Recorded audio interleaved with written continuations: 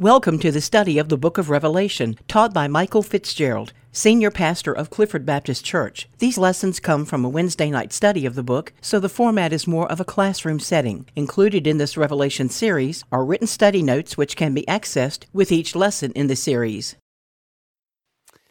We are in the fifth installation of a study through the book of the Revelation in the New Testament, the last book of your Bible.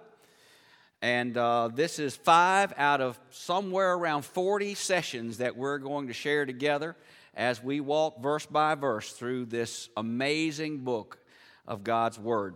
As we progress along in this series of Revelation, we remember that the Apostle John was imprisoned on the island of Patmos.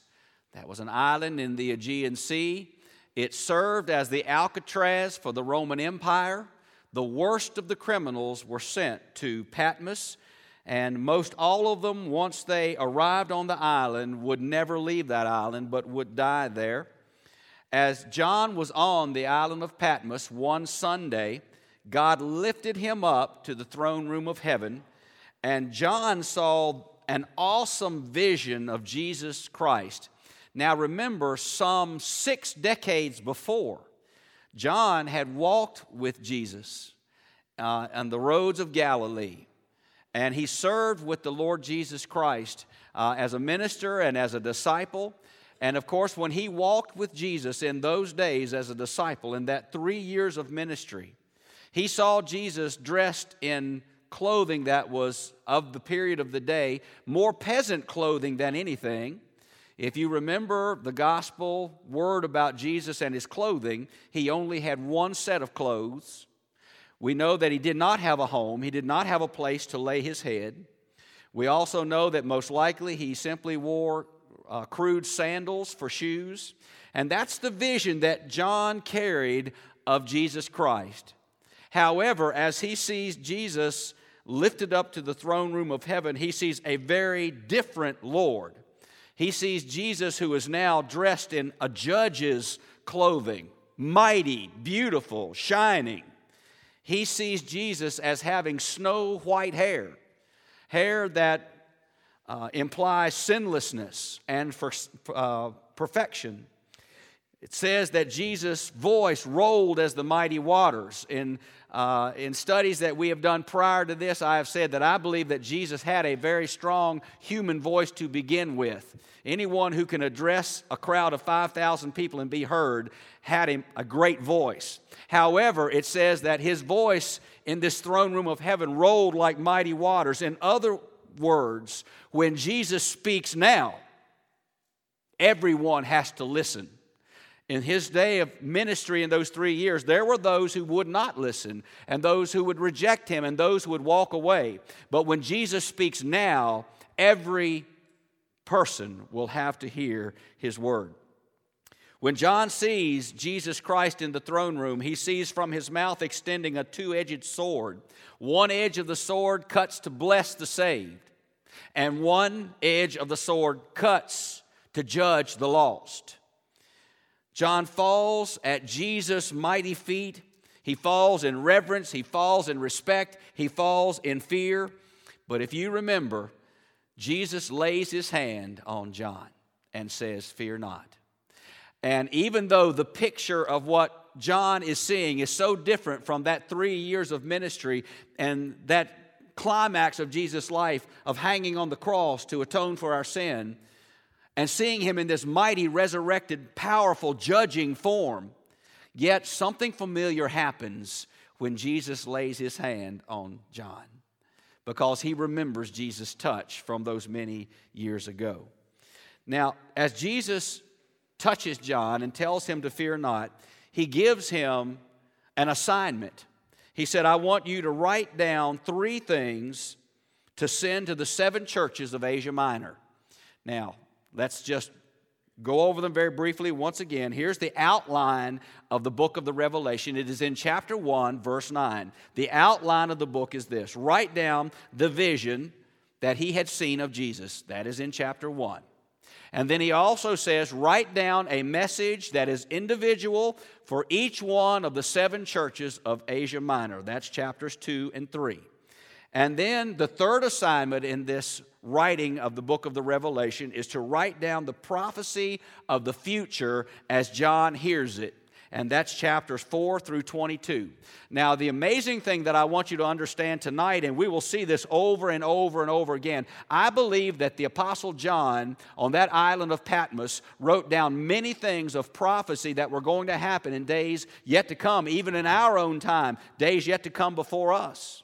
And I believe that he wrote down many things that he did not understand what he was writing. But he wrote under the dictation and the word of the Lord Jesus Christ. So we're in the midst now of studying the 7 letters to the 7 churches of Asia Minor. Last week we began the study by saying that these letters really serve 2 purposes. Number one, they were absolutely an individual letter for each one of those churches. It addressed that church of Asia Minor in particular.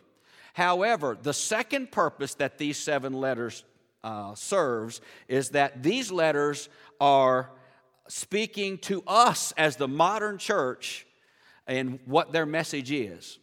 I don't believe that there is one thing that's not covered that happens in the modern church that did not happen in these 7 churches of Asia Minor. We will see positives, we will see negatives, but these letters dated over 2,000 years ago serve right now to teach us that our church is still in the hand of the Lord and we are still under His protection and we still face the same things that the church faced many, many years ago. Now, last week we looked at the letter to the church at Ephesus. Now, in the midst of Jesus' positive words to Ephesus about their witness, about their ministry, about their patience, about their labor, He brings one major condemnation against the church. He said, "You have left your first love."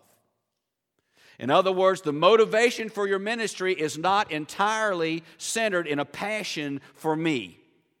You've left your first love of service and ministry and loving others because you passionately love me. Your church has become a little more of a machine, a little more of a tradition, a little more of a routine than a ministry that's fired by your love for me. And the Lord Jesus Christ says, in order for your church to continue to minister and to continue to survive, you must repent and you must return back to that first love of serving because you love me, because you're getting your word and your passion directly from me. Those words are also for us. Our ministry can never be simply routine. Our ministry can never be we serve out of habit. We serve because we've always done it that way before. But our ministry, as was the ministry of Ephesus, is always to be driven by our love for Jesus Christ as our Savior. And our desire and our need to take that good news, not just within this congregation, but to take it out to the world, because there are lost people who, if they do not hear and respond to this word, will die and go to hell. And that is the absolute truth of God's word. We can't sugarcoat it and we can't change it. We have to have a passion for the Savior so that we want to see the world saved. That's what takes a doctor to Central Asia, a man who could probably be making hundreds of thousands of dollars in this culture, and yet he makes much, much less, but he says it's not a sacrifice because this is where the Lord has sent me.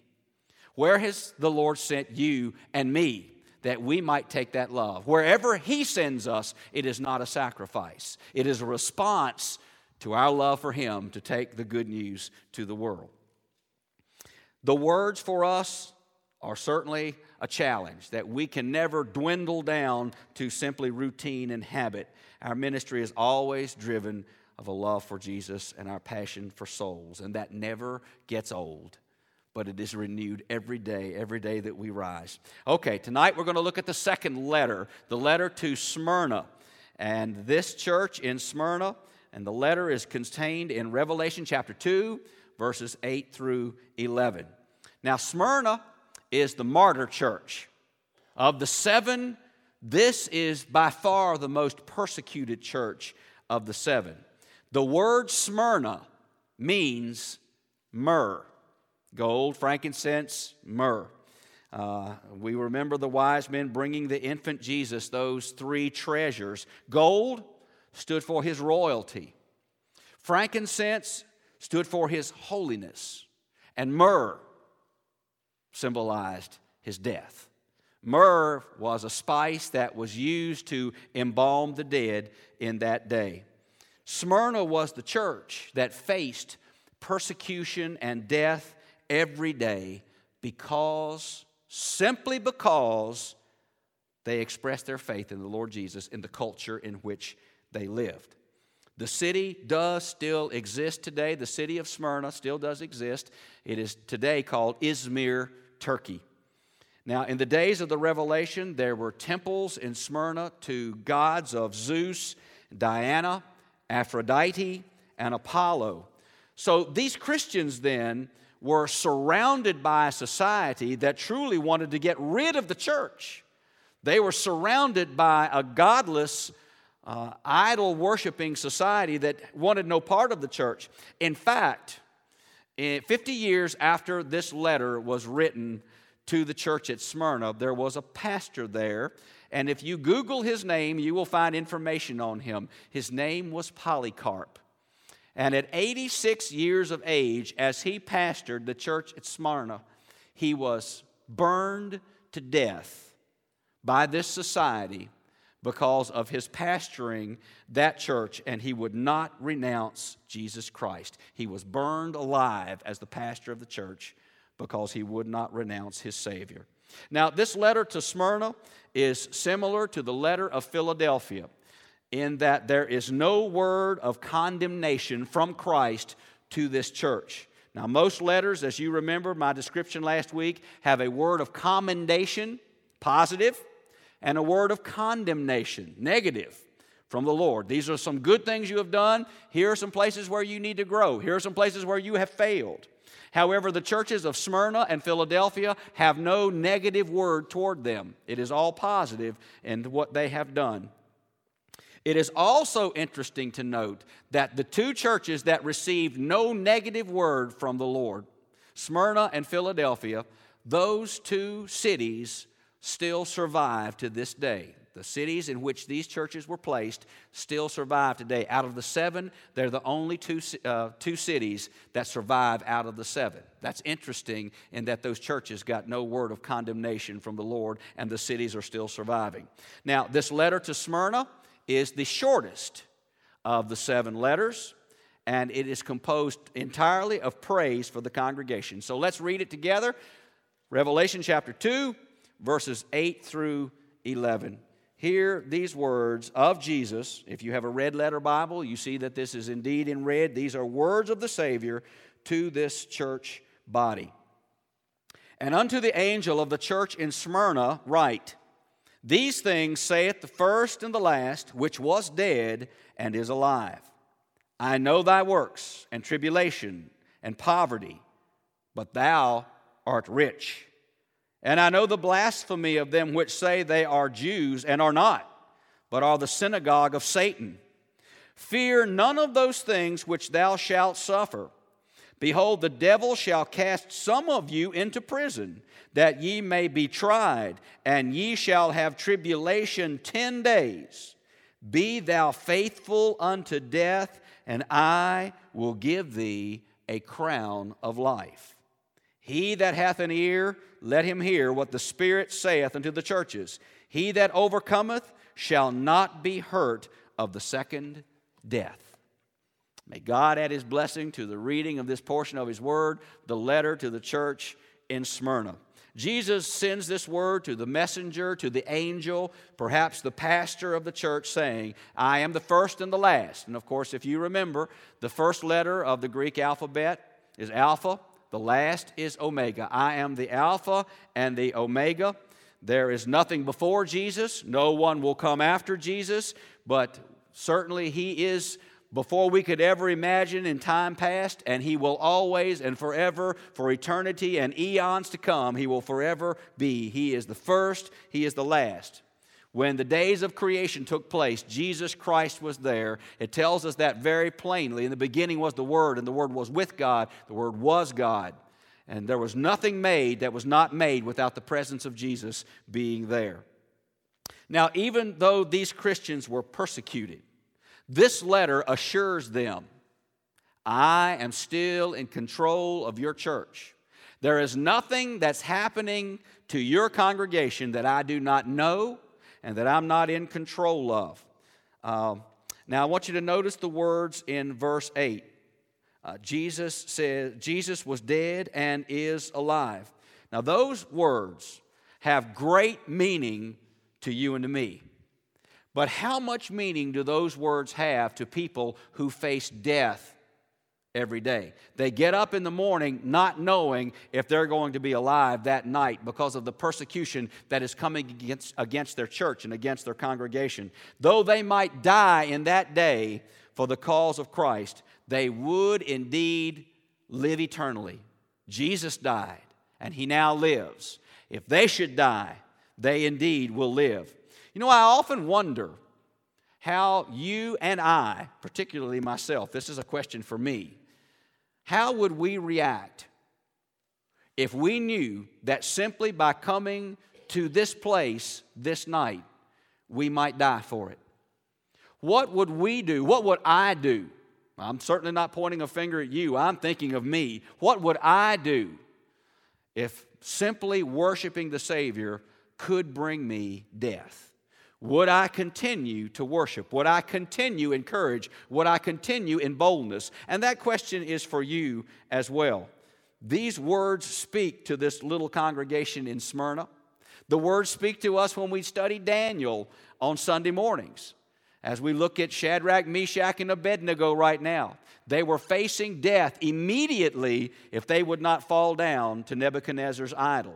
And yet, if you remember, these three young men said to Nebuchadnezzar, we will not dance around and answer. We're going to tell you exactly what we believe, and that is we will not bow down, knowing when they said it that they would go to the fiery furnace that very hour. Would you and I react the same way should death face us immediately? That's the challenge from Daniel. That's the challenge from Revelation in this letter to Smyrna. Now, these words then speak to us and speak to us well tonight. Now, let's look at verses 9 and 10. In these verses are the 7 commendations of the Lord. Verses 9 and 10, Revelation chapter 2. The Lord Jesus says to this church in Smyrna, I know thy works and tribulation and poverty, but thou art rich. And I know the blasphemy of them which say they are Jews and are not, but are the synagogue of Satan. Fear none of those things which thou shalt suffer. Behold, the devil shall cast some of you into prison, that ye may be tried, and ye shall have tribulation 10 days. Be thou faithful unto death, and I will give thee a crown of life.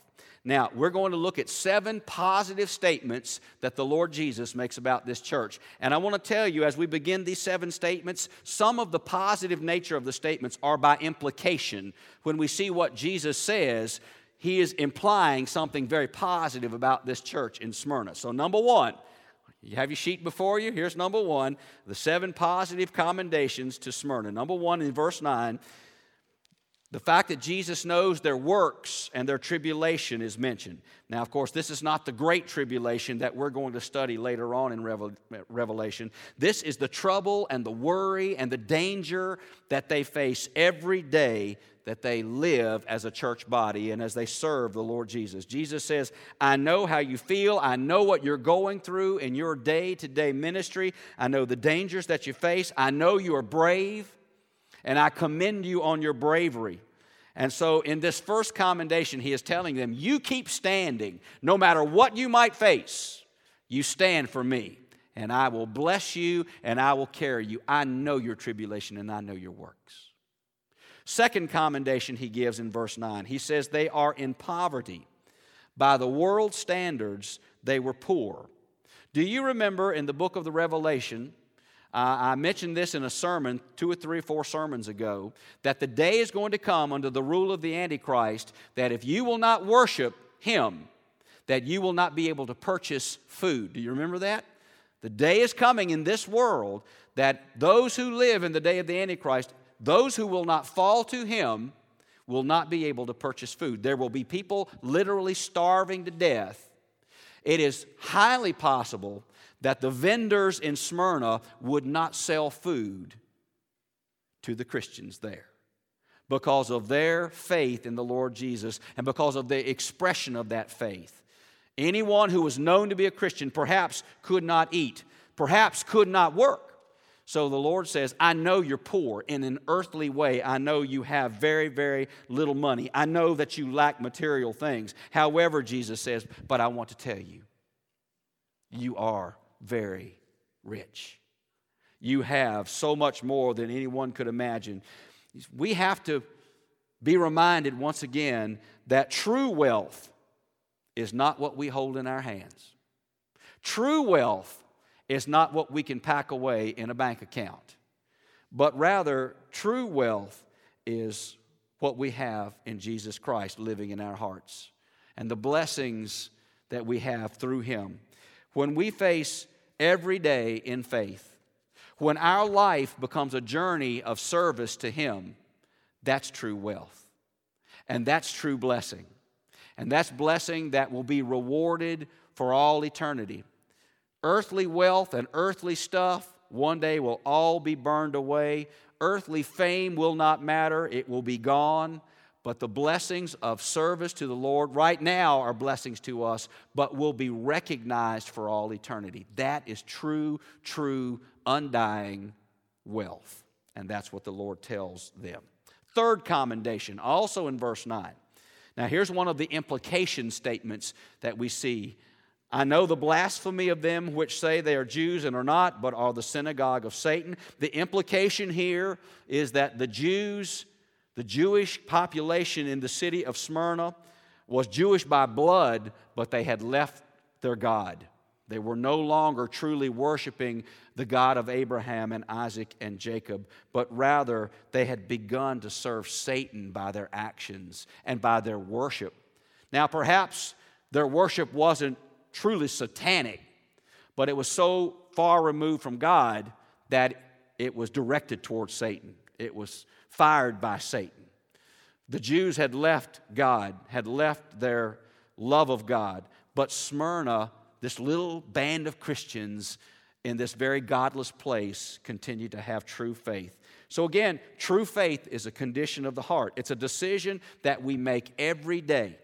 Every morning that you and I wake up, we need to say to the Lord, first of all, thank you, Father, for my salvation. That was a gift that was given in one moment when I came to the Lord Jesus in repentance and in sorrow for my sin, recognizing the cross and recognizing my need for the spilled blood of Jesus. But when we received Jesus as our Savior, whether we were 6 or 16 or 60 or 90, that split second that we said yes to Jesus is indeed the moment of salvation. But your and my decision to follow Him every day and to be His servant every day is a decision that we make in every waking moment. Amen? You have to decide in the morning when you wake up, I am going to follow Jesus today as His servant. I am going to be His witness and His messenger and His missionary in the world today. That is my decision this morning. And I'm going to carry that decision by His grace through this day. You can't have faith because your mama took you to church when you were a child. You can't express faith because your granddaddy was a pastor some years ago. This is a heart's relationship, one by one, with the Savior. And that relationship with Him makes you and me either rich or poor. We are rich because we have Him as the Savior, but there are many, many people outside of these doors who are very poor. Perhaps there's someone in this sanctuary tonight who is poor as well, and that you've never truly received Him as your Savior. But that's what makes us rich. And the desire to serve Him and follow Him and love Him every day is what brings true wealth to our life. It's nothing that a bank account can do. It's our relationship with Him. The fourth commendation that the Lord Jesus gives to Smyrna: fear none of those things which thou shalt suffer. Notice there is no doubt that suffering is going to continue to come to this little church in Smyrna. Jesus encourages these Christians to stand strong in the face of the persecution and the death that is absolutely going to be coming their way. Fear none of those things which thou shalt, not may, but shalt suffer. Now, it's interesting to me that Jesus does not promise to take away pain. And that's still true today, correct? It is still true today that Jesus doesn't promise us that we won't suffer in some way, that we won't suffer with some disease, that we won't suffer with some loss that affects our life. He does tell us that there are going to be pains that will come our way. But instead of delivering us and delivering Smyrna from the pain, he says, don't fear it. Don't fear it because I'm with you. Don't let adversity drive you to despair. Let adversity drive you to me. And I believe that's the primary reason that God allows us to go through times of suffering. When we get to the end of our rope and we have nowhere to turn, we know the only place to turn is to Him. So He allows us to go through challenges. He allows us to go through cancer. He allows us to go through pain. But it's always to bring us closer to Him. Don't fear it. Come to me, and I'll give you the strength, and I'll walk with you through it. Shadrach, Meshach, and Abednego. I'll walk through the fiery furnace with you. I won't take you out of the furnace, but I will walk you through the furnace. So it is true to Smyrna, Shadrach, Meshach, and Abednego, and to us. Don't fear it. I am with you. Count on that, and you will reap the reward for staying faithful to me. Of course, you remember 2 Corinthians chapter 12. Let me get there very quickly. Just write down the reference if you'd like. But if you remember the words of Paul, and I think about them so often, 2 Corinthians 12, 7 through 10 says this, "And lest I should be exalted above measure through the abundance of the revelations, there was given to me a thorn in the flesh, the messenger of Satan to buffet me, lest I should be exalted above measure. For this thing I besought the Lord thrice, that it might depart from me. And He said unto me, My grace is sufficient for thee, for my strength is made perfect in weakness. Most gladly, therefore, will I rather glory in my infirmities, that the power of Christ may rest upon me. Therefore I take pleasure in infirmities, in reproaches, in necessities, in persecutions, in distresses for Christ's sake. For when I am weak, then I am strong." The Lord doesn't always take the thorn of the flesh away from us, but He promises when we are weak with it that He will walk beside us and make us strong. That's a thread that runs throughout the Bible, and we see it here in Smyrna. Stay faithful. Don't fear. Stay faithful. All right, the fifth commendation is in verse 10. "The devil shall cast some of you into prison." Now, this is important. I want you to notice that he says the devil is responsible for this suffering. He is the root of the trouble in Smyrna. They remained faithful. They took a stand against Satan, while the Jewish population in the city, according to the verse that we see in here, the Jewish population was following Satan and leaving the Lord their God. Yet this little congregation of Christ in Smyrna was following the Lord Jesus. And we have to remember those words of Peter. They were true in the day of Smyrna. They're true today. Be sober, be vigilant, because your adversary, the devil, as a roaring lion, walketh about, seeking whom he may devour. 1 Peter chapter 5, verse 8. So the word of commendation is, though Satan is on your heels, you continue to stay faithful to me. The implication here is they are doing exactly that. There's no word of condemnation, but they are doing exactly that. They're staying faithful to the Lord, even as Satan is persecuting them. Commendation number 6, also in verse 10. "Ye shall have tribulation 10 days. This means that the Lord Jesus is assuring them that they will be persecuted, that they will have problems, that they will face death. However, it is for a defined period of time. It is not forever. It's for 10 days. It's for a defined period of time. We need to realize that our pain, our tears, will indeed come to an end one day. Jesus assures Smyrna their persecution, their suffering, their tribulation is going to be done after that period of specified time, and the Lord knows the end of that time. You know, it's easier to withstand trial when you know the end is somewhere in sight. There's an old story about a man who was asked, "What is your favorite verse of the Bible?" And he said, "It came to pass." And somebody said, "Well, why is that your favorite verse?" And he said, "Well, thankfully the Lord never said it came to stay. It always comes to pass." And that is exactly what the Lord is telling this church at Smyrna. Your persecutions one day will come to pass. Stay strong. Your punishment is not going to last forever, and you will have reward when you stay faithful to me. Seventh commendation is also in verse 10. Be thou faithful unto death. And they were. According to what we see in this letter, these Christians faced death every day, and if they did die for the Lord, they died in faith. Jesus said, "If you die for me, I will give you a crown of life."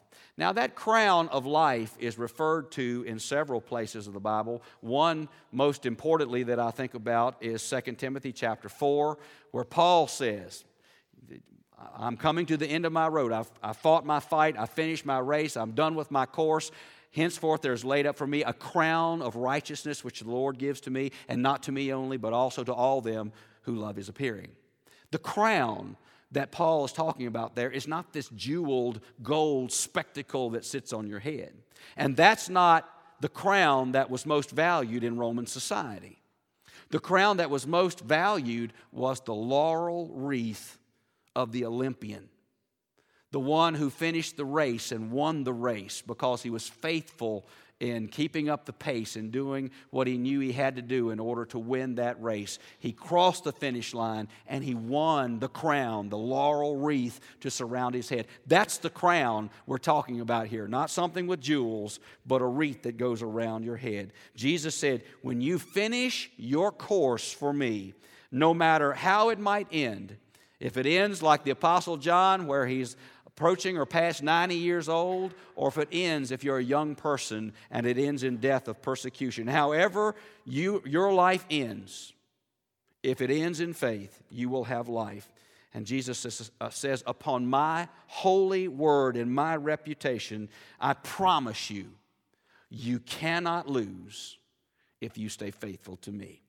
Now, you've heard the 7 commendations that the Lord Jesus gives to the church at Smyrna. Let's look at that one last verse of this letter, verse 11.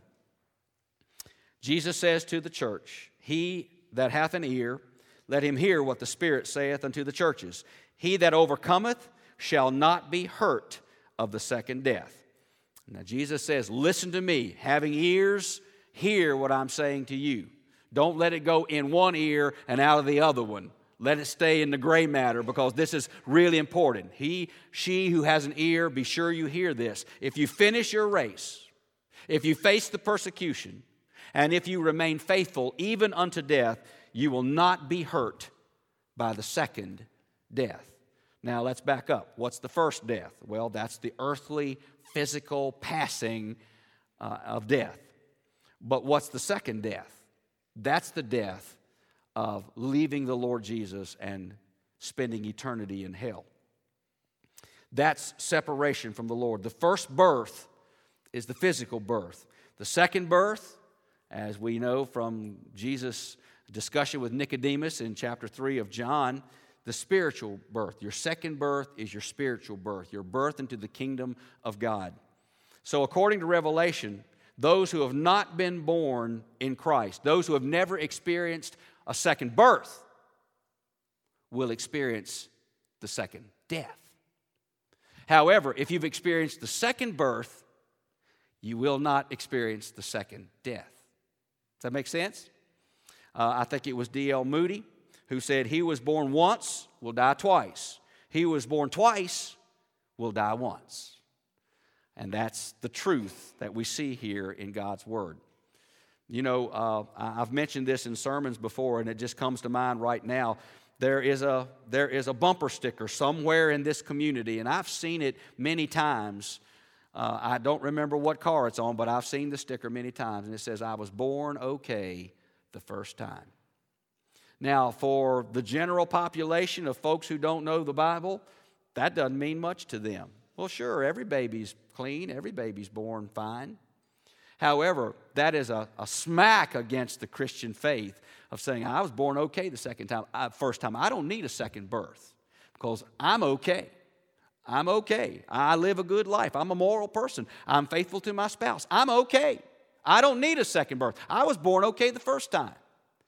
But if that mindset does not change, that person who pasted that sticker on a bumper is going to face the second death because they were only born once. Amen? That's logical, and it's exactly what the Word of God says. So, Clifford Baptist Church, these words drive us to stay strong in ministry. We have a work to do, and that work is anointed by God. It should be impassioned by the Savior and led by the Spirit. And we are commissioned to take our stand for Christ.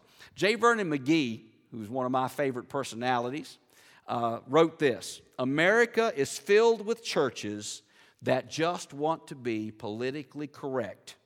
Rather than be instruments of godly change, they prefer just to fit in and adjust to society.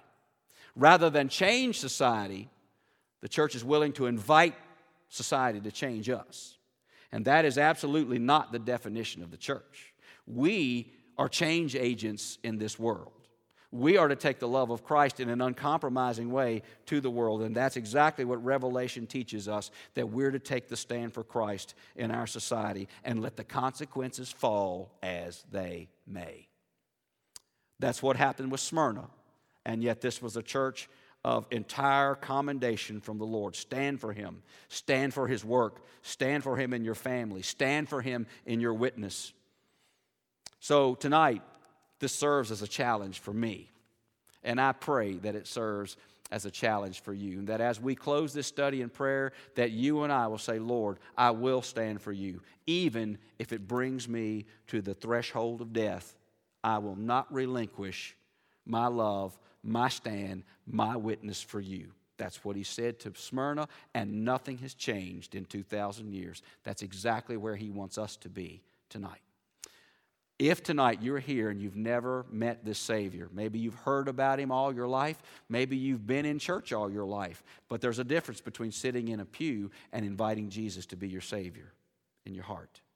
If you've never made that decision, seek out Pastor Clyde or me or a brother or sister here who knows the Lord, and we will help you in understanding how you receive that Savior.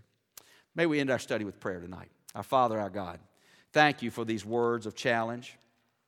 Lord, I must admit that I looked at this church at Smyrna and I learned about their tremendous persecutions and facing death upon every day. And many of them were promised by Jesus that they would suffer and that they would die, that they would face persecution. There was no doubt in that. And yet Jesus said, "Fear not, cling to me, and I will bless you, and I will carry you. And even if you die in my service, yet shall you live for all eternity. Because I live, you shall live as well." Father, thank you that that is still our promise. And Lord, we depend on that. And even if it brings us in this modern day to persecution and even death, I pray that we will never back down in the good word of our Savior. Tonight, Father, I pray that you will bless us as we bring our prayer concerns to you. I know, Lord, that we didn't have the time to voice our concerns, but we bring them. Tonight I want to bring one in particular, Bill Nash. He had a fall and tonight is in the hospital and has a bleed that is happening in his brain right now, Father. We just pray that you will bless him and heal him. He and Margaret are with us just about every Wednesday night as well as Sundays and are so involved in the life of this church and the ministry here. Lord, we lift up our brother Bill to you and pray that you will bless tonight this health condition that resulted from a fall that he took off a ladder. But Father, we pray that you will bless him, that nothing has to be done in the way of surgery, but rather he will just be able to be healed as he lies in that bed tonight at Lynchburg General Hospital. Lord, bless him and bless Margaret as she is certainly by his side tonight. Father, I know that there are many, many other prayer concerns among us, some connected directly with our church and some who are family and friends surrounding us. But Father, we bring every one of our concerns and our needs to you, and we thank you that you're a holy God who hears us. Tonight, Father, for that one person who suffers with the worst malady of all, that sickness of being lost and sick and dying with sin.